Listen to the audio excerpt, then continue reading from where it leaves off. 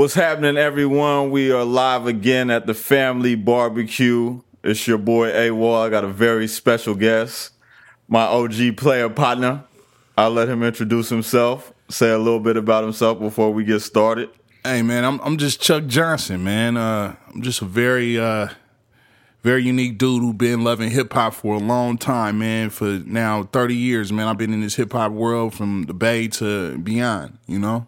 Right. And besides that, Chuck been interviewing some of hip-hop's legends since, they was first coming out, before albums was out, all the way until, they've had successful careers, man. So it's definitely an honor and a privilege to have him here. Grew up knowing this man. He worked with my father. Seen me since I was a youngin' out here holding my basketball. Right. Now we are on the radio doing some cool things, man. So we can get into a few things about the culture.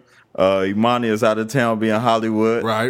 Shout out to Imani doing was she in the Bahamas or something like that? Bahamas. Everybody ain't able, Imani. Yeah. So first thing I want to talk to you about, because I know a part of your illustrious career, you worked for the Warriors for a while. So they had the first annual NBA Awards. Yeah. Did you get a chance to check any of that out? Man, I did check that out, man. Shout out to Drake and Kenny Smith and Charles Barkley and Ernie? Yeah. So, it was the first one, man. So I think they really, really pulled it off for it to be the first one. It had a couple of little, situations, but overall, I think with it any was cool. first annual, Yeah, I think it was cool, though.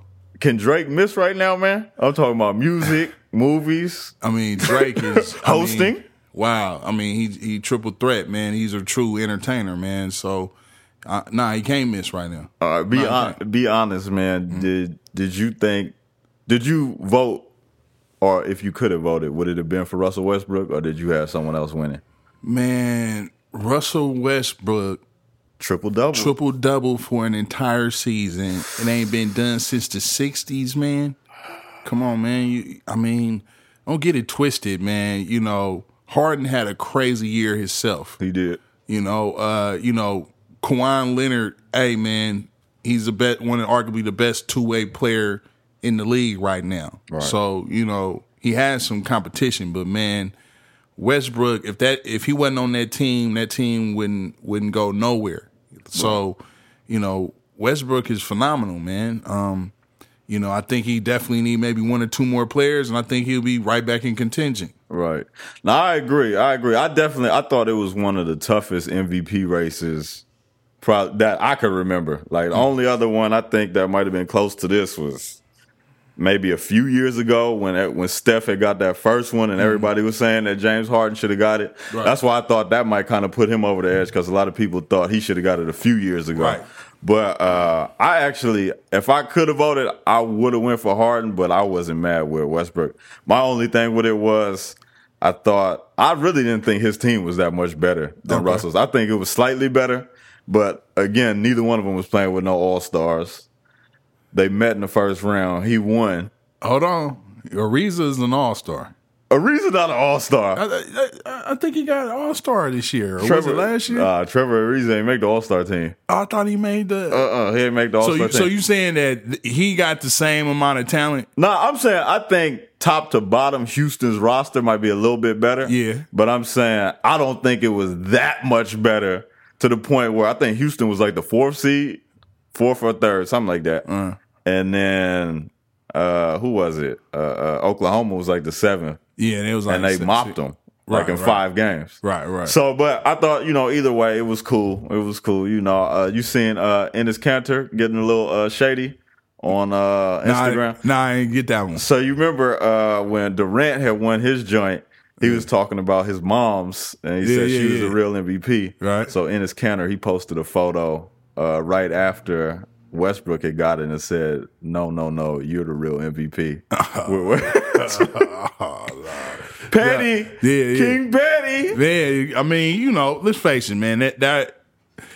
Hey, man, I really understand a lot of people's issues with the Durant trade and all that. But Right. come on, man, this is business, man. It's just business, man. Like I think he had more opportunities out here in the Bay Area. I think he realized that that team was on a downward spiral, and this team was staying up at the highest level. So as far as the professional answer, that's mine. But then of course, Black Twitter or whatever, the hood, the barbershops is like, nah, that was kind of disloyal. That's a conversation that you can have, but to call a dude a cupcake or not allow the dude to grow and try to change and do something different, I think that's too far. Yeah, I mean, because my thing about it is, and I said this with anything in any business, like you always looking for a better business opportunity. And no matter what profession it is, I don't care if you're a teacher, you looking to go up to a principal, even if it's at a different school that you done been at for 20 years. If you a garbage man, you trying to find a better route. You know what I'm saying? You're trying to find better hours, whatever it may be. The people who you working with, you just may not vibe with like that.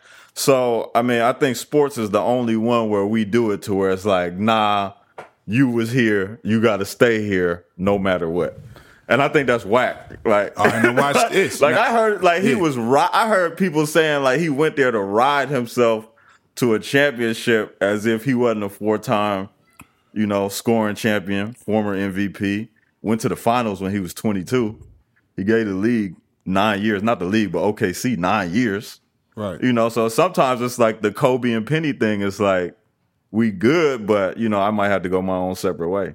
Right. And then even with that being said, I mean, if he just kind of was a piece to the team and got the championship, I want to hear something. But he actually dominated the finals. He was there. He was straight up the MVP of the finals. So, he didn't just go over there and get it handed to him. He went over there and took it. And then this is where the game go deep. Next year, possibly, Westbrook is a free agent. Mm-hmm. Now, what if he go to Los Angeles? Is he going to be hypocritical? Right. It's real. And people have been doing this with teams forever. They're trying to act like, and my thing about the Warriors, it was 3 guys that was drafted there. Like out of that big 4, it was 3 guys that were drafted there. So I don't think it's not comparable to a lot of the stuff that they talking about. So one last part about it, since we Bay Area guys, our boy Draymond finally took home DPOY, man. Right. How you feel about that? I know you met him before and things like that. Shout out to Draymond, man. He a cool dude, man. I really didn't spend time around that dude, and he's just really a cool dude. But as far as on the court, man, he been dominating for the last 3 years. So I think it was due. I mean, they had some other. Who was the other 2? Kawhi, and who I don't know who the other one was, but I know it was basically between him and Kawhi. Those were the top 2. I mean, Kawhi is really dope. I really, really like his game. Mm-hmm. But Draymond is he really the heart and soul of that team. He makes everybody else become defensive to me. Yeah. You know what I'm saying? Yeah. So, shout out to Draymond. I think he's going to do that a couple of more times. He should. He definitely should. So, bottom line, NBA awards is dope. I know a lot of people was kind of critical of it before, saying they shouldn't have waited till the end of the year to do it and things like that. But I think, especially if they keep getting good hosts, and I know it's going to keep better and getting better and better every year. So I think it's definitely I look forward to watching it too. Definitely think. So Can't Stop, Won't Stop drop. I don't know if you got a chance to check that out. That was on Apple Music. But I could talk about it now. But I went to a pre-screening of it a month ago. And you talking about the the Bad Boy, Bad Boy reunion? Awesome, awesome. And I'm talking about the way they did it was they basically talked about the inception of Bad Boy, and they ran it along with the lines of the reunion tour, and they was basically going back and forth with how they all came about. Mm-hmm. And I thought it was just dope. But it's one of those things. It's a motivational piece. Mm. Motivational for real. Did you talk to anybody in Bad Boy as you was coming up? I don't know. I mean, they camp was so let me big. see. To be real, back in the 90s, it wasn't always an opportunity to hook up with a lot of East Coast artists and really just vibe and kick it with them like that. They may come through the area, but they never just really chilled. So to answer you, no. To be real with you, if I got to go all the way back, it was probably in maybe 1994 at the Henry J. Kaiser Convention Center here in Oakland. We had this convention known as the Gavin Convention that basically all the record labels would host all their artists to come to the Bay Area, San Francisco, Oakland, and host a slew of parties and conferences and et cetera, man, in the 90s. And Biggie and Puffy performed in Oakland at the Henry J. Kaiser Convention Center, man. And it was crazy because, to be honest, I always been a hip-hop head. Like, I was first started off in rap. Right. But hip hop was really what I really was driven by. And when I listened to that dude rap, I knew he was hella talented, man. Yeah. So, I didn't get a chance to answer your question though to interview anybody off Bad Boy. No, I just thought it was just so unique, man, because like with a lot of us, I mean, they started out the mud, and for him to get it to where it is, almost Puff almost worth a bill. Yeah. You know what I'm saying? Now, like, what you remember, like, most from, like, that Bad Boy era? Because, they had, like, a good run, like, between, like, 94 and, like, 98, 99.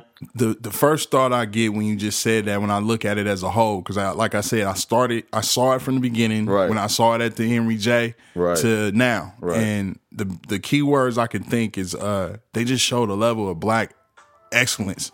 Like, real black excellence that wasn't being seen all the time on through hip hop. You know what I'm saying? Like, Puff was going with the Bentleys, and you know what I'm saying, and Big brought back New York music. Right. You know what I'm saying? Like, I watched it. Like, I'm from the West Coast. Of course, we had our run.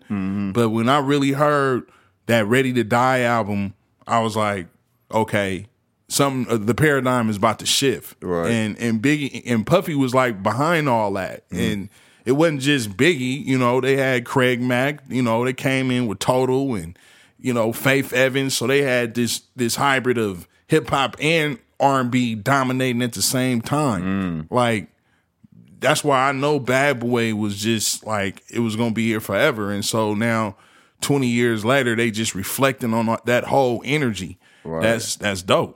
And it's so crazy to me, like, because, like, I grew up, like, when I was watching, it was just, like, we just remember the shiny suits, like, you know what I'm saying? And it's, like, I feel like that's one record label, like, nobody's been able to, like, duplicate that. Like, you know what I'm saying? Right. Like, just, like, it looked prestigious, like, everything about it, from what they wore to the videos to even the sound of the records they were using. It was just, like, it felt like you was at, like, like a gala, like every song, it sounded like something like that. So, I mean, I would say definitely check it out. I know you said you didn't get a chance to see it yet, but check it out. Everybody, I look forward to seeing it. Everybody listening, check that out too. And how about your boy, man? I don't know if you've been keeping up with my man LeVar Ball. LeVar Ball. Lonzo got drafted to Hey, all the predictions been pretty spot on. That's the crazy part. Like, everything been spot on. Spot on. I mean, they hate him because he want to say what he want to say. Right. And that's just what it boiled down to. He feels what he feels, he thinks what he thinks, and he gonna do what he want to do. Right. And that makes some people cringe, especially walking into something new. Right. They used to the wheel going a certain way, and he like kicked the damn wheel and said, I'm going to try something new. I mean, what was your thoughts on that WWE thing? Man, honestly, I didn't hear nothing about it. I was scrolling up and down Twitter, and I seen Big Baller Brand like on the Titantron and on the walkway, and I was like, oh shit. I was like, he got something. I already knew it, but like for him to go from a different sport, and his son ain't even played 1 minute yet in the NBA, for him to already get that brand to cross into a whole different sport, like, I thought was crazy. Like, I thought it was crazy, and to me it just showed how much of a genius, like, he really is. Like, behind, like, I think people get caught up in the mouthpiece with it, like, not comparing him to like a Muhammad Ali or nothing like that, but all of those guys, like the Chad Ochocinco's, like some of them, they just delivery is just so crazy and boisterous. Right. You get so caught up in that you don't really see what they're saying or the message behind it. And at the end of the day, it's a black dude who got all of his kids scholarships to UCLA. Right. All of them probably getting ready to go to the NBA. Yeah. They started their own brand of sports where coming out of college, going into the league, never been done before. And now he got that up on another $1 billion industry, which is the WWE. You got to salute that. That's hustle. He's bringing it all together and making it dance for him in his future with his sons. And it's like, I'm not mad at it. I mean, you know, hey, I admit, I'm going to keep it 1,000. His shoes, just by the look, I wasn't ready to support. Now, his brand and however it was, if it was $500 and it's the shoe I want to wear, I'm going to, let's do it. Right. You know what I'm saying? But him making a decision to come with his own whatever marketing entrance. Come on, man. Yeah. Why am I being mad at that? And so I applaud it. You know what I'm saying? Of course, some things, to be honest, I do want him to kind of do the shenanigan, but then step back and let the son do his thing. Right. You know what I'm saying? I think as it gets closer and closer to the actual basketball season, I think he's gonna step more and more back. Because even when the season was going on, really? I think in the NCAA, he just was on WWE. He just got that. It's the summertime, though. It's the summertime. Okay. You know what I'm saying? Like, because I'm thinking about it, like, even when it was at UCLA and I was following him during the season, he ain't really started saying much until like the tournament. Like, you know what I'm saying? So, you know, he was pretty much behind the scenes until they put the mic in his face and was like, you know, what's going on? So it's like once you light that fuse, you know, you can't be mad about how it turned out. They put the mic in his face, and now nobody, you know, it's Fox Sports, it's ESPN.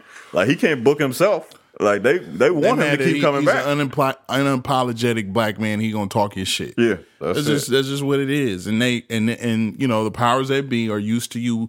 Okay, comply, structure. He like, huh? Right. That ain't how the balls do this. Right. They like it to be more Russell Wilson than Michael Vick, basically. Speaking of which, that's a cold comparison. That's a cold comparison. Hey, but I like Russell Wilson, but it's, you know, it's just two different personalities. Yeah.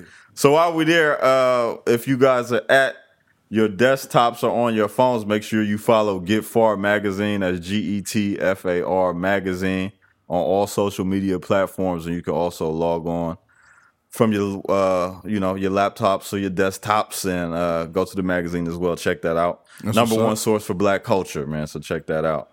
So did you hear anything about this John McEnroe situation? No, I'm gonna talk about it, man. I'm gonna talk my shit on this, man, because I'm a little upset. Let's go. So I don't got everything quote for quote, but basically John McEnroe, one of the all-time tennis greats, male tennis player, of course, John. I think he has a book coming out. It's either a book or a documentary, something like that coming out. And they had asked him about Serena Williams, and he was like, you know, clearly the best female tennis player of all time, hands down, no questions asked, period. And he's been saying this like the last few years. He's been saying that. So he was giving her props, and the reporter had asked him, well, you know, how do you think, how about all time amongst the men? Like, well, you know, where would you put her amongst the men?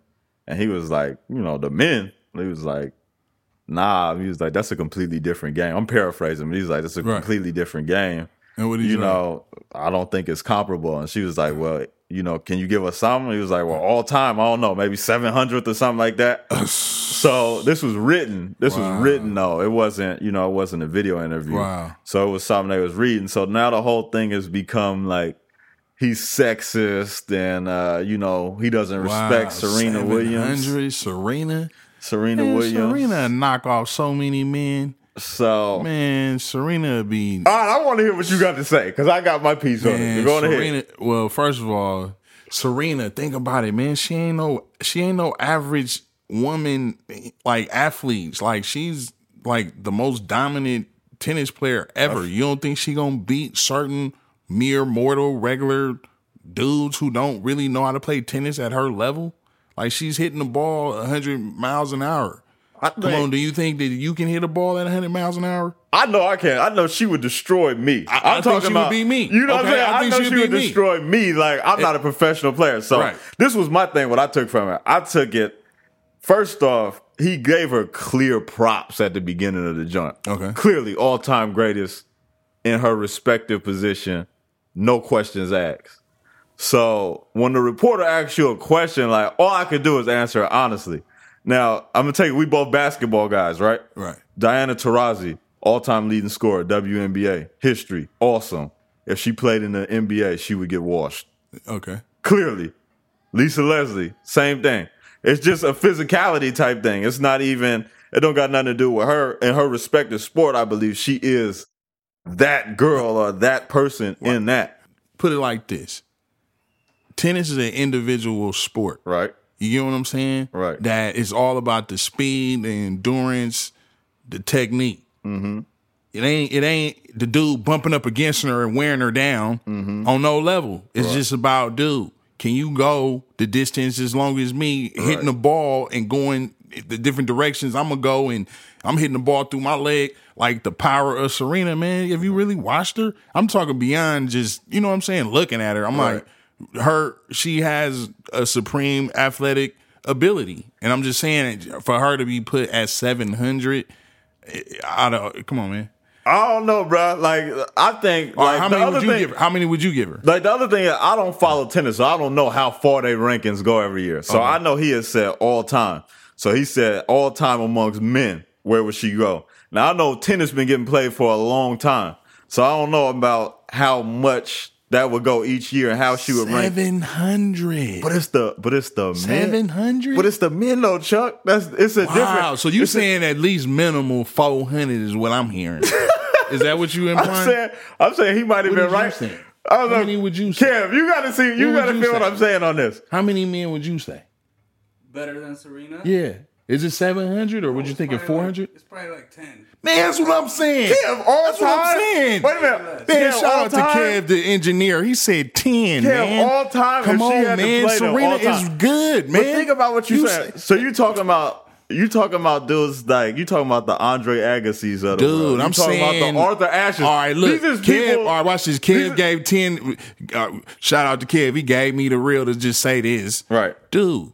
50. I think she could be at the top. It only may be 50 dudes. I don't even think that. I'm being real to be real, but I'm just saying logically, 50 of the best tennis players in the world can probably only beat Serena, dude.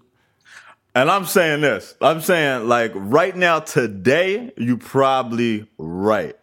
My thing with what he was saying was all time. So we talking about 50 of the best all time. He talking about the players from it. So I just don't see, me personally, Serena Williams, female Serena Williams, stepping into the man's sport. Man, we gotta get because we gotta get on Snapchat Live or Facebook Live, and then because I need to hear the people say something about this. No, wait, listen. So this gonna be my checkmate. This gonna be my checkmate in a minute, though. This gonna be my checkmate in a minute because we comparing her strength and her speed and all that amongst women. No, I'm comparing her period as just an athlete, man. But you can't do that though, man, because her. I guarantee you, if you look at her, look at her serve speed amongst compare it to the male competition. Man, but the men in her life trust me, they'll tell you they didn't have some wars with Serena, man. You understand what I'm saying? I'm not saying she's a slouch. I'm not saying she couldn't win in the bedroom or whatever, man. I'm telling you, Serena probably didn't gave some dudes a run for their money. I'm not saying she wouldn't win a all set. The way. I'm saying championships. So my thing, and this was my checkmate though, because she had an article from a year or two ago, and she said that she couldn't compete with the men. So I just wanted to. I saved that for the end. Oh, she said she got an that was my last said, part. That was my last part. So she said she's like, it's a different game. And you can look it up. She says it's a different game. Don't get me wrong. Just to wrap it up, it's the U.S. Open. Okay, for example, right. All the men involved with the U.S. Open, okay, they possibly can get Serena, but come on, man, that's only like about probably 30 dudes. That's 30 dudes. Know what I'm saying? That's 30 dudes. But then this year, after that. Come on, man. It's gonna. We're talking about like 100+ years of tennis, Chuck. I mean, you can't tell me like I don't know who the fastest. I just seen this woman be too dominant for too long. No, to not believe that she could. That's just like I don't know, like Cheryl Swoop, for example, in hoop. I used to love to watch Cheryl Swoop. I still love Cheryl Swoops, man. Man, I think that she can beat somebody that we know on the court one on one. Man, I think she can too, but they're just in middle school. But that's just in middle school. That's me. man. That's just me. I'm telling you right now, Lonzo Ball would be the best player in the WNBA right now, hands down. Like literally, it wouldn't be no. Okay, I mean, And he yes, averaged- but you just said Ball. That's Come what on, I'm man. saying, You just though. said Ball. But This I'm dude just just saying- went number 2 in the draft. I just think. I get you though. I just don't think it got to be a social issue every time we say like a woman can't compete with. But back to a man. McEnroe 700. You know what I'm saying? Back to 'Cause- McEnroe 700 was just to the subject. No. Yeah. I 700 mean, is too far again, away. and then again, my thing with his point was we was reading it, so like it's different than if we in there having a conversation. He could have been cracking jokes and being, exaggerating and shit like that. You know how we crack fun. So it's like, you could take any type of context you want when it's a text or you reading something. So I thought it was interesting, man. That's all good. Well, good point. I see you. I love Serena though, man. That's my girl, man. I definitely love Serena. Lil Kodak. You listen to Kodak Black music, man? Man, I got a rhythm with him. I like that tunnel vision, and I ain't heard all his music, but I catch him, so to speak. But I heard what he was saying, man. And what's going on?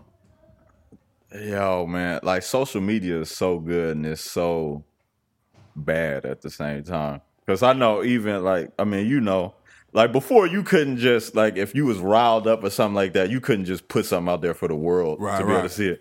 You have to go to Source Magazine or something. Exactly. Let me set up an interview. Exactly. Let me go to the Post. Exactly. And I'll have time to think about what I'm going to say before I get there and say it, however long it may be. Or it might be someone to talk to me about it before I put it out there. Right. So I think, just to catch them up right quick, so Kodak Black basically said that he don't date dark-skinned women or he don't like dark-skinned women. Huh. Now, if you've never seen Kodak Black, Yeah. he's the darkest man on the planet, Wow. probably next to Wesley Snipes, Yeah. Shaq. Who else Talk we got? about, yeah. Usain Bolt. Like, Wow. he's right there. He's right in line with all of them. Wow. So, one, I That's think... And then he did a little retraction or something, right? I know he just took the post down, but I just want to hear what you had to say about it first. That's deep. I would love to just actually hear it so I could be fully educated to say what I need to say. But to the point, man, to go all the way out there with it like that, that's, I think that's doing too much. Mm-hmm. I mean, that's his own man. You know what I'm saying? Again, he got maybe his own reasons. He might have had a couple of bad experiences or something. I don't know, but I don't think he should go that far with that, man. I think he should keep that, even if he felt that way, kind of to himself. You know what I mean? Because that ain't really what it's about out here, to be showing self-hate like that. Yeah, I mean, and he went so far as to, like, in the video, he pointed at himself, like, I don't like no woman that look like this. And, like, pointed at himself. Bro, like, I can't make this up. So I think the crazy part, I think, is like we just said before. I mean, he's not the first person to say stuff like this. There's been other people, and I'm sure he ain't the only one, like, and throughout the history who's thought like this. But I think one thing we got to understand is when we got social media, like, you're going to get people's thoughts. Like, because I think, like, Twitter and all of this stuff, it gives you basically, one of my homeboys told me, it's basically like, it gives you the ability to read people's minds. Like, because a lot of stuff you wouldn't say, but that's with the cost. people. Yeah, you know what I'm saying? So it's a gift and it's a curse because you get stuff like this. Yeah, he's an artist you love, but, and there's plenty of them like that, but you're going to get situations like this. So I think it's a whole different self-hate thing going on with him. Like, I mean, you could tell who got people surrounding them and who don't, who got yes men surrounding them and who don't. Because, he's been having run-ins, over the last few years. Right. Or just show how... And young. And he young. He not only young, or just how uneducated or unenlightened or, not aware of what's really going on. Right. His history. You know what I'm saying? Like, I think he just came up in a serious hood environment and never been exposed to nothing else. Right. So that's just what it is. Right, yeah. No, like, I definitely agree. And I think the thing that happens, I think the reason why it's such a big deal in our community is we put it out there more than anybody. Because I got white homeboys that say they only date blondes. Or I got white homeboys that say they only date brunettes. I got Asian homeboys that say they won't fuck with nobody who Japanese. But they'll fuck with somebody who Chinese. Like, you know what I'm saying? Right. So all different cultures, like, have that. I think our problem is like we the only one we really like put it out there. And I think all of it's not on us. Some of it, you know, some of it like it gets gas when we do things like that. But you know, every culture has those type of things that go on. But when you put mics and you put this type of technology in front of people who, like you said, is too young, too ignorant, haven't been educated, you're gonna see some of this stuff. You're not gonna get it from Kendrick and J. Cole and the ones, the Nas's of the world and things like that, or the Chance the Rappers. You know why? Because they cultured. Right. Because I'm going to keep it real, man. I'm from the Bay, man. Like, if you want to just go by population, you know, blacks only represent like 10 or 15% of the whole Bay. Right. If you bring it all together, right? So to be real with you, I ain't never lost my love for my community, but yeah, I've dated way out of my race. You know what I'm saying? I've dated white chicks, Chinese chicks, Latino, Australian, whatever. They, you know, as long as they represent what's called beautiful and cool, you know what I'm saying? I've experienced it, but it's never taken me nowhere past or serious, genuine love I've had for sisters. You know what I'm saying? I like super dark skinned women. You feel me? Like real talk. So it's just, you know, it's just a balance of knowing who you really are, but also experiencing life. Right. Yeah. You know absolutely. No, that's definitely. And one of my homeboys had. Me and Imani did an episode. It might have been like the 7th one or something like that, lightning round. And he had, I forgot what the question was, but he was like, I think, why don't more black guys date, he said black girls or something like that in the Bay Area. Something like that. And the question, I thought, kind of stemmed back to what you were saying, like a lot of communities and things like that, like the Bay Area is one of the most diverse places on the planet. Like, you know what I'm saying? Like, I went to school in D.C. and like they had never seen Samoans before. Like, you know what I'm saying? And that's something we see like every day. You know what I'm saying? It's like, what's a Samoan? Like, or even like we had a class like dealing with social structures and stuff like that, and we just had to start naming stereotypes and things like that, right? So I was like, well, shoot, we heard like Chinese people can't drive. Like that was something we grew up with. And I was like, what? They don't have no Asian people around them like that. You know what I'm saying? So they not even in tune with none of that stuff we got going on, and like how we can dib and dabble and know about all sorts of different cultures and see how beautiful people is because, you know what I'm saying? We just grew up around them. That just you could be black in the Bay and went to like an all Mexican school or all white school or, you know what I'm saying, a predominantly Asian school. You know what I'm saying? So I think it goes back to some of this. This might have been like, he's from Dade County. I know their demographic extremely black. Like, you know what I'm saying? You really don't see nothing outside of black until you leave that. And a lot of them ain't even leaving their blocks. Like, you know what I'm saying? That's big. So, you know, for him coming, you can hear it in his music and even in his interviews, his train of thought and his thinking isn't that of someone, you know, like we had said, the Kendricks and things like that. But, you know, to him, he's still a young man. And he may not have had that guidance that he needs, but the comment was stupid. I mean, definitely was stupid. I mean, I still champion his effort to get out the hood. You know what I'm saying? I still love that when that just happens, that lightning that went through the bottle. You know what I'm saying? Like to come from the hood to now being a well-known superstar artist with what Tunnel Vision got? What, about 150 million views or something? Something crazy. Something. The song is hot.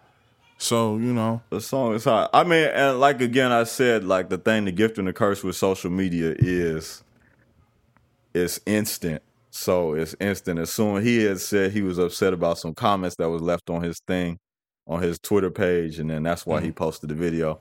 Then he took it right down. Like, you know what I'm saying? So the thing is, you can't take stuff back like that when you said it. Right. You know what I'm saying? But, of course, I'm sure if, like we said, that wasn't around or he had some different people around him, I'm sure, like, it wouldn't happen like that. But it's unfortunate, but I think, yeah, it's definitely something folks should check out and, you know, just so they could be updated on what's going on.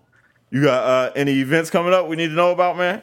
The plug? I mean, man, it's definitely about to be a hell of a ride in the next couple of weeks. We got a special announcement of a concert coming soon. We can't do yet, but we building on this concert. Contracts is done. We want to figure out the location, but, you know, we got a concert after party going And then, we also got coming up in a couple of months again, we was talking about it earlier when, after we finish this podcast, I'm going to kick your ass in Madden.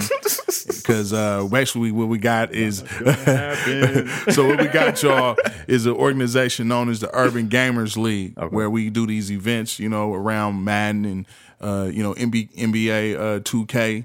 We do cash prize winnings, right? Things of that nature. So we got a few things we're building on right now. That's a bet. And as soon as we get that flyer and all the information and everything, we're gonna make sure we post it, keep talking about it until it happens, because we want people to fly out from everywhere to come to that shit, and get ran off the sticks by me. We're looking at real grand prizes, man. Like $2,000-$3,000, maybe even $5,000 for real. I'm putting that out there in the real because Right. We really want people to come out. Last year we did one. We started out with a shout out with Beast Mode, and among others, they came through to our event.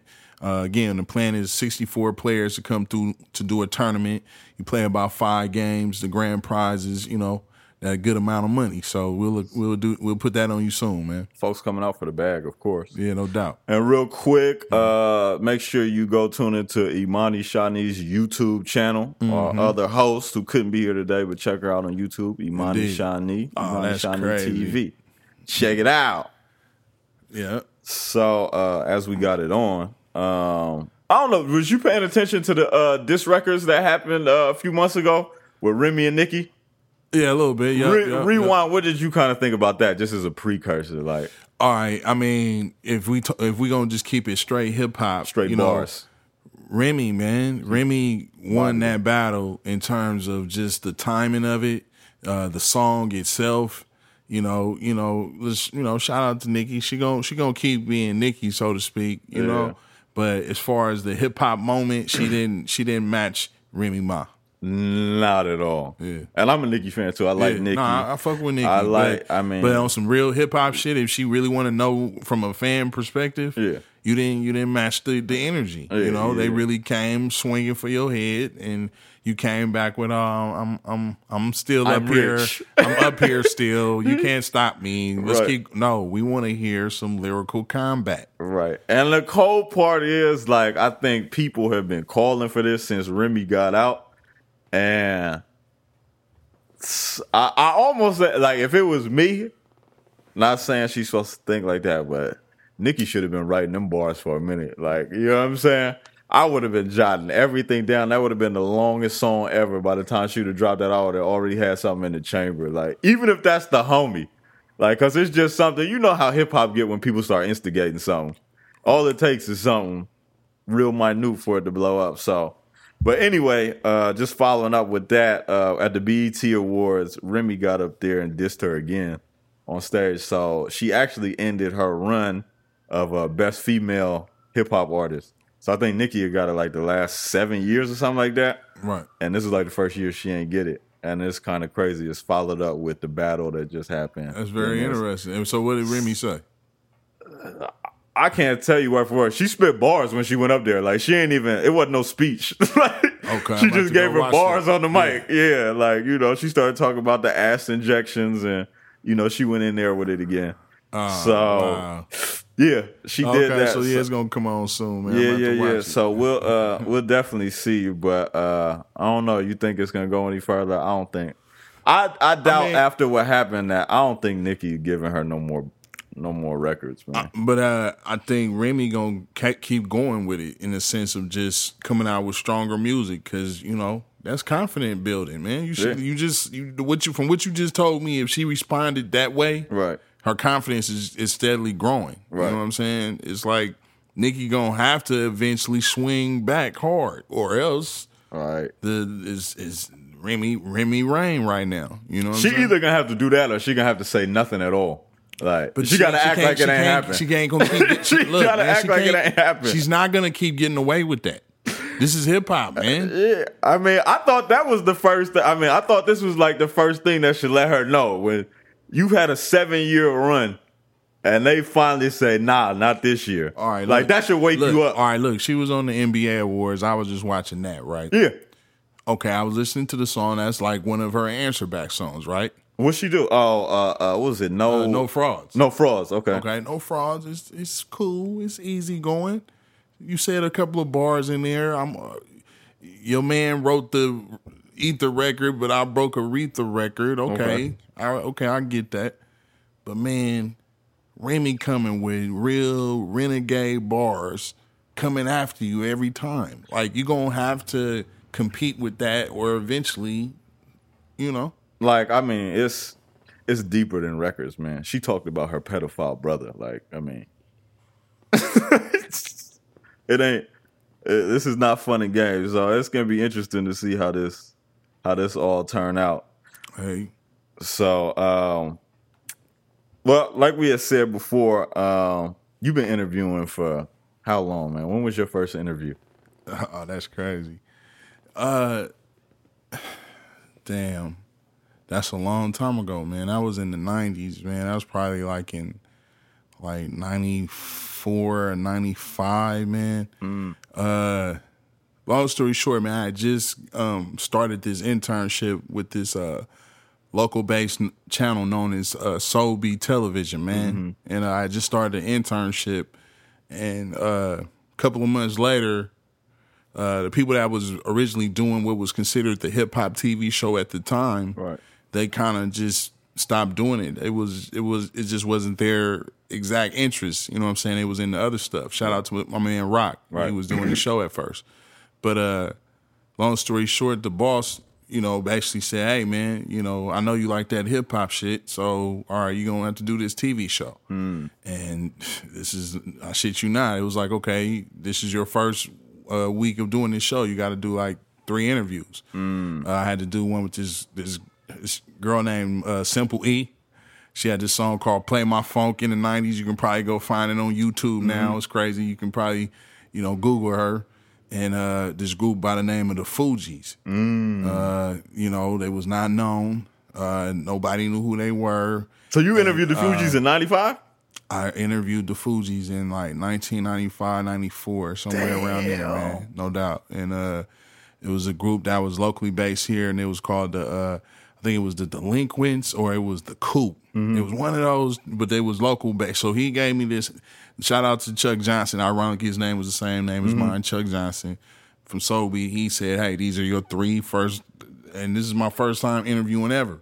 So I ain't gonna front. I was so spooked. Like I repeated questions. It was just a unique experience that I had to do live on TV, right? On this local access channel, man. So yeah, those are my first 3 interviews. Sheesh. Yeah. That's like hip hop royalty, bro. What do you remember anything about that Fugees interview? Because I know they were just getting started. Man, it was what was the song that it wasn't even Fuji La yet, but Fuji La had a video, but they had one other song that was out before that. But I knew about their music, but I wasn't like versed on them. Right. There was some people that was fresh out of Jersey. Right. But it was what it was. I was in East Oakland on Foothill Boulevard in our little, secluded little spot. We did interviews for real in Oakland. Right. And long story short, they came through and walked in the door was Prize, Lauryn Hill and Wyclef, man, and basically walked in the hood. And I ain't gonna front. I immediately thought that Lauryn Hill was a beautiful woman. You know what I'm saying? She was a little short, little cutie. You know what I'm saying? Right. And them dudes was looking real, East Coastish. You know what I'm saying? So the point was, it was cool though, because I really embraced hip hop at an early age. That was what made me different. I really coming from the West Coast, I was down with our shit, but I still had a hip hop perspective. So when I saw them, I could see their music had a different level to it. Their style was different. So I just can kind of say they was different and they were talented. Right. So give them a list of some of the people that you didn't interview, because you done interviewed like some good people. Like, man, I can't even to be honest. I ain't even necessarily even live my life where I kept a account like that, but to just fly out some names. Jay-Z is somebody I think people know. LL Cool J, Mac 10.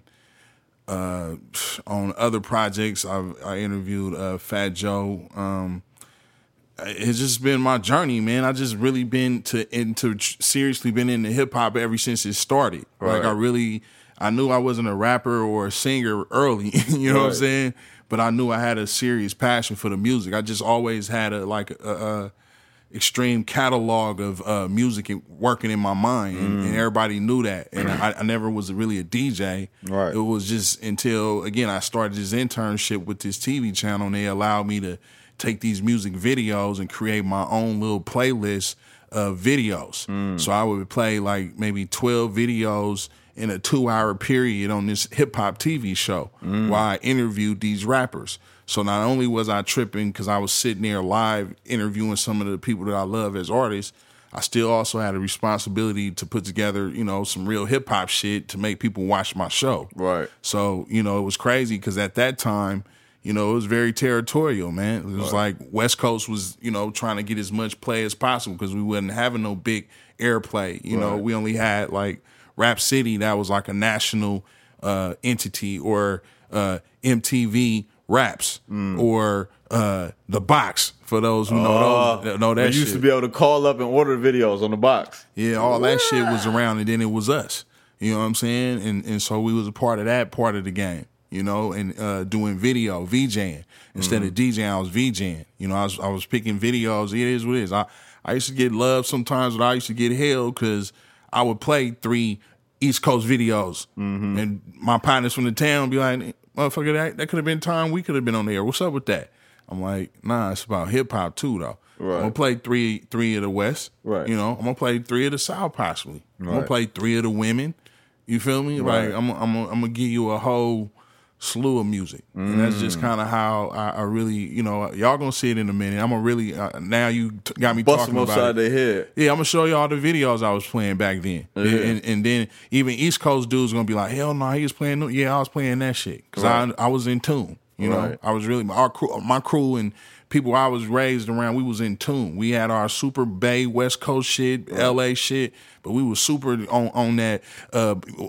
When Cuban Links, what is it? Raekwon. Only built for Cuban links. Exactly, man. The purple tape. Ooh. Yeah, like we was in tune to that, and you know, it was just a different era, man. We was really in love with the music as a whole, not territorial. Yeah. And that's the one thing I think that I'm liking now too about the internet too, is that it's giving people access to everything.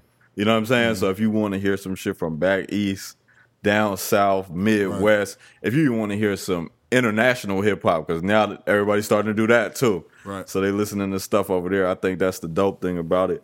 So I'm glad I got you on this week, because the topic everybody been talking about from over the weekend is what happened with Joe Budden and Amigos. Of course, Joe Budden, he hosts his Everyday Struggle with DJ Academics, and I forgot the girl's name on there. But they interview, you know, hip hop artists, and you know, it can get a little testy. Like, that's what they've been kind of known for. I think this last month and a half they've been airing. You know, DJ Academics has become a real punching bag for anybody who comes on the show. And for anybody who didn't see it, the Migos were being interviewed by the crew, Joe Budden, DJ Academics. And Joe Budden basically told them to cut the interview. And before they could even say bye, he bumps Offset, throws down the mic and walks off, and a confrontation almost ensues. So I kind of wanted to get your take on that before I ask you some personal questions about interviewing. I mean, again, I like to first watch the whole process, because, you know, of course, you know, the producers is going to create the image that they're going to create. You know what I'm saying? I think it was maybe some things that led into it getting that tense. I don't think it just started that tense. You know what I'm saying? It might have a background story to it. But all that to be said, I mean, I think as a interviewer, there should be a certain, journalistic integrity, etiquette to it, that it got to be really extreme for me to really want to funk with you on set. Right. And you know what I'm saying? Really take the money and time I didn't spend to get this product created, and I'm about to fight you on camera. Take it there, right. Like, come on, man. But the point is that tense factor that he created, I think, got the melee to kind of get ready to start. Right. You know what I'm saying? But as far as, I don't know if DJ Academics was asking too many questions that, you know what I'm saying, he shouldn't have been asking, or Right. and then Joe Budden being the type of personality he is, he like, you know, I ain't with the corniness, so ask a different question. Right. You know, I'm just wondering what was the beginning.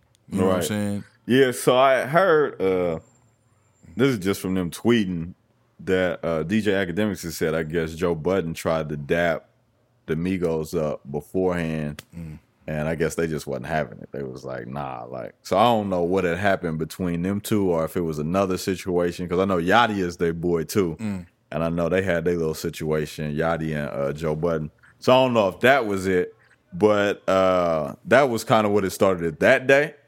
And then, you know, everything we saw that happened on camera happened. My thing was, I feel like if you're going to sit down and do the interview, because it seemed like Joe ain't want to be there. You know what I'm saying? I felt like just even from the positioning, him and DJ Academics probably should have been swapped. So them two should have been closer. Like he could have been talking straight to them. Joe Budden could have been unengaged on the other side. That way we don't have no static. Anyway, if you want to walk off. That's a good call. You know what I'm saying? Even if you want to walk off or you don't want to be here, they're not going to even really see you like that. Yeah. But once you sit down there to do the interview, you know what I'm saying? And we've made, like you said, this is your job now. This is our job. This is what we're doing. Like, we got to have a certain type of etiquette, and this is business now. So, yeah, you want them to wrap it up. But you don't storm off on our guests, like, and throw the mic down. Right. You know what I'm saying? Like they ain't supposed to. So I thought he could have handled that better, regardless of what, you know, what had transpired before, because he sat down to do it. Because I've heard that the Migos can be, you know, they're not a great interview, or, you know what I'm saying? I heard that from other people, but it's like, again, you sat down to do it. So. I mean, you know, like you said, it was kind of something that was already built up before you even got the green light to go on. Right. So, I mean, you know, I'm glad nothing didn't happen. You know what I'm saying? It could have been worse. Yeah, and at the end of the day, I think somewhere, somehow, the old school rappers going to have to talk to who they believe is the new wave, quote unquote, mumble rapper or whatever, and figure out a way to coexist. Because, you know, I'm 42, man, but I ain't just all old school rap. I vibe with Quavo and Amigos. You know, I went to the Future concert, you know, not too long ago. So it's just, you know, what music floats your boat. You know what I'm saying? I'm not gonna knock Kodak Black or whoever. I'm saying it's more of just maybe your behavior, some of the things you say versus, you know, it's just it's this time. You know what I'm saying? But I also want to say to the youngsters, man, just because we 42 don't mean we just need to go sit down in the corner. Like hip hop is what we still know what we talking about. I really still know this shit. Like I just be in the cut with it. I'm about to come out the cut, but you feel me? It's just like it is what it is. I'm a super hip hop purist. I still know what's gonna be hot before it's hot, even with the young shit. If you give it, you know what I'm saying? Right. So yeah. So I know we had talked about it before. We didn't go in depth because I wanted to save it for you now. But you had talked about your most difficult interview. So I wanted to see if you could touch on that a little bit, because clearly that was a difficult interview for Joe Budden and them. So in this difficult interview that you had, like, what was it, and like how did you handle it?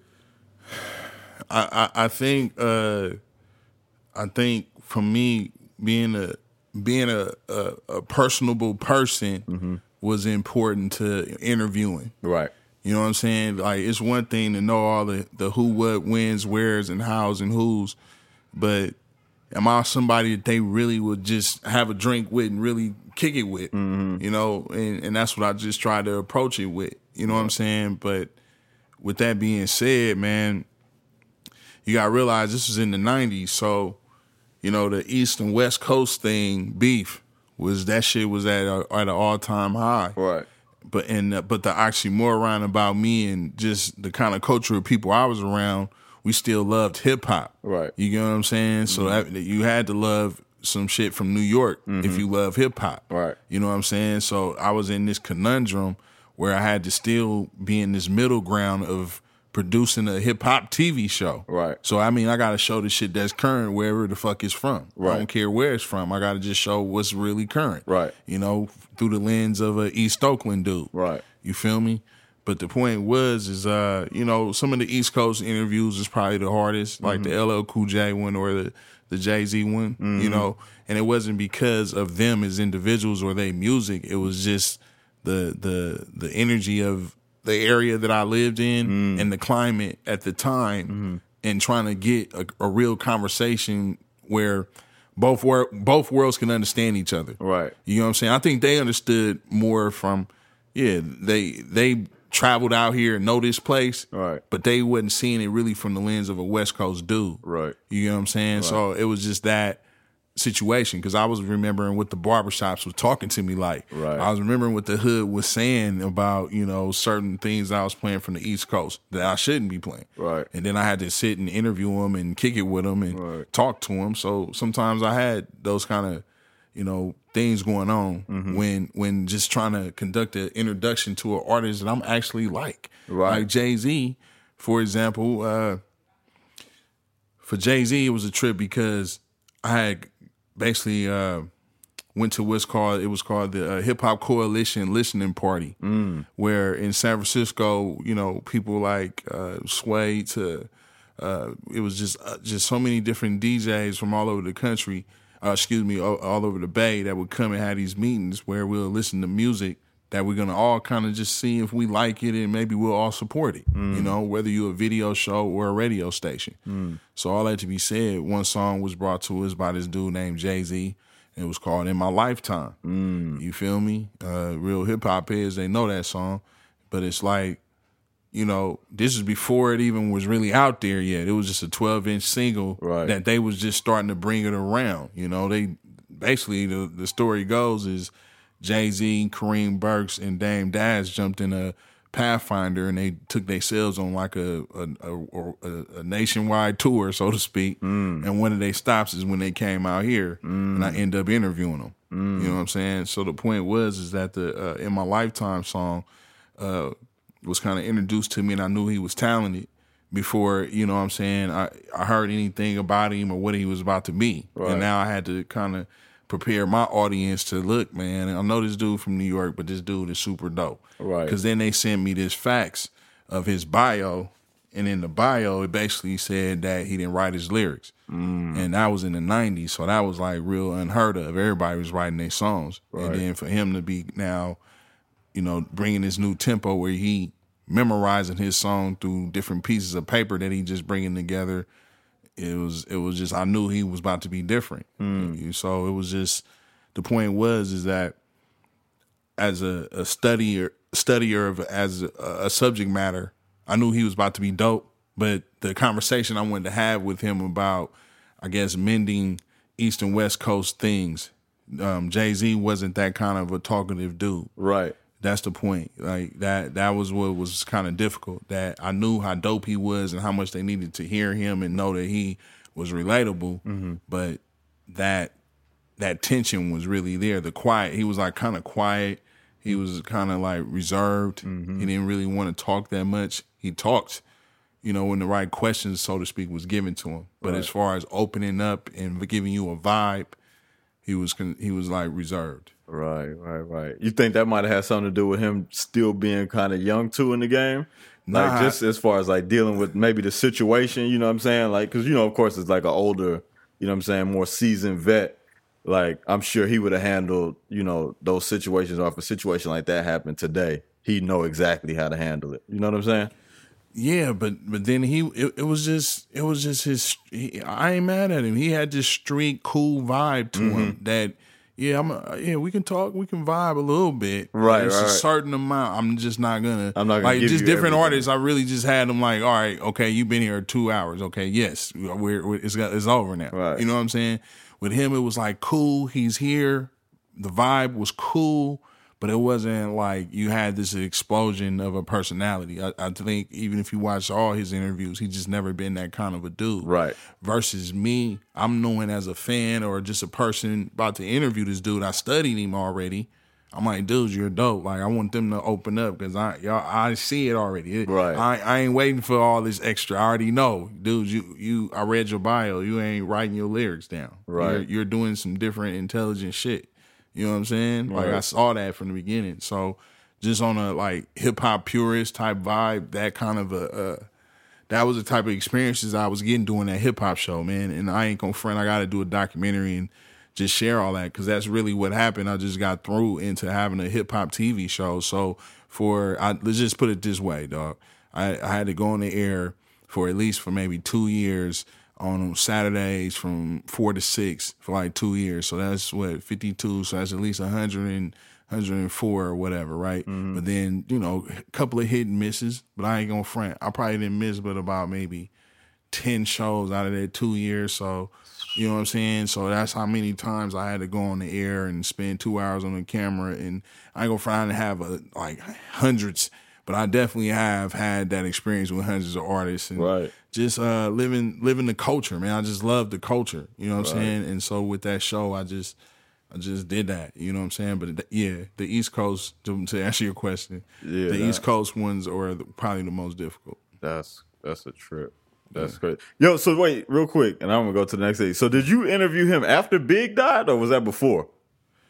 Because you said 96, right? It was like mid 96. So, I think Big has not died. Yeah, yet. I was about to say, he must have still been alive. Big was still alive. Because I think he died Big like was that still alive. fall or something like that. Because Pac died first. Yeah. So he died in 96. Right. And so that was probably the year I actually did the interview with Jay-Z. It was in 96, like in April, February of 96. Oh, that's when I did the interview with that dude. Bro, you part of hip-hop history, bro. Yeah, man, that's crazy. Like, for real. And then it's crazy. I ran into the dude at the Super Bowl about 2 years ago, man. That's just a whole nother story. At what's the name of their field? You talking about the Niners? Over at the Niners, yeah. I was working. Levi. Levi. My regular job in the union. You know what I'm saying? Was working at the Super Bowl. I was fortunate to work there and in my union, but that's just a whole nother story. But the point is, on some hip hop shit, man, no doubt, man. I really have been a real hip hop head, and I think sometimes when I'm even doing other things in my life, hip hop kind of reminds me I got to come back around it. Hip hop is life for real. Yeah. Well, speaking of history, man, you, like I said, you made hip hop history, and Oakland getting ready to make hip hop history again. And something you're a part of that's dope. I want you to talk about is Tupac Day. So, can you tell us a little bit about that? Because I know it just announced like a few weeks ago. Yeah, man. Shout out to, Libby Shab's mayor's office in the city of Oakland. Yes, sir. They enacted Tupac Day in 2016. But this year it was like a special ceremonial thing in commemoration to the new movie that came out, All Eyes on Me, this year. And so they asked me to go on her behalf to Los Angeles and go to the LA premiere and announce the Tupac Day and, want people to really know that we believe in that, you know what I'm saying, in the city. So that was a dope experience. Shout out to Lionsgate and Cold Black Films. I actually, got a chance to go kick it there at the movie premiere, and we did the after party announcement, All right. LT Hutton and, just a lot of people. Money B, shout out to Money B.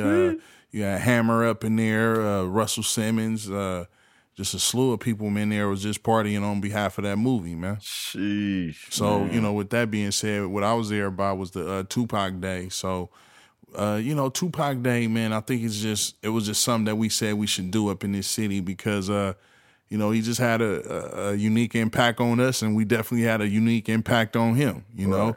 He considered the town a place where he got his game, man. Right. And I think with his game from us, so to speak, it just propelled him all the way to the full superstar status that he already was. But just with that game, it just took him to another level. So with that being said, Tupac Day, we looking at it first from a sense of consistently honoring it. Right. And then, I got aspirations for bigger things. I want to get the right people in the right rooms to solidify things before I fully announce my full plan. Right. But again, we want to pay respect to the family, and all the parties that be right, that would be considered to be partners to make this thing in 2018 what I want it to be. Right. You know, which is a festival. Right, Shit, yeah. That's okay, there you go. I want it to should be. be. Okay, there you go. Right. I want it to be a fucking festival. Yeah. You got it. I want a fucking festival. I was about to say it, then he was like, I'll announce it later. I was like, it should probably be a festival. Yeah. I want a Tupac Day festival. Right. But to see, the whole thing is I don't want greed to kick in. I want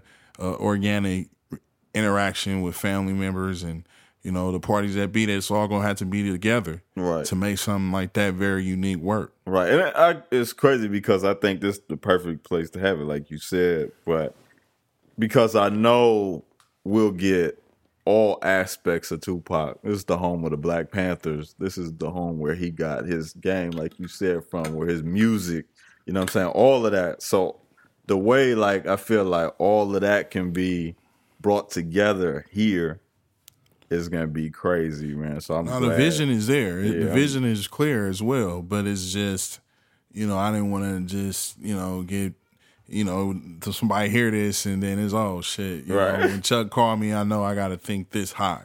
Right. You know, I want everybody to think organic. Right. It's gonna take some real things to happen. Right. To, like I said, get the proper stages and get the city behind it to, you know, block streets off and you know what I'm saying? Yeah, because you're gonna do it right. Yeah, and let hip hop really, you know, act the ass in the city, you know, and it gotta be organized and controlled fun. You feel me? Right. So, you know, something like that, man, for Tupac Day. And then of course, you know, we're looking at establishing the Tupac Street. You know, we're looking for a location to do a Tupac Street. We need that. So, you know, just again, let it be known that dude, you know, salute Pac, man. Yeah, that's all it is. To him. So real quick, before, you know, I have you like give us anything you got, but what was his influence on the Bay Area, and what was the Bay Area's influence on him, you feel like, and as well as like his just impact on music?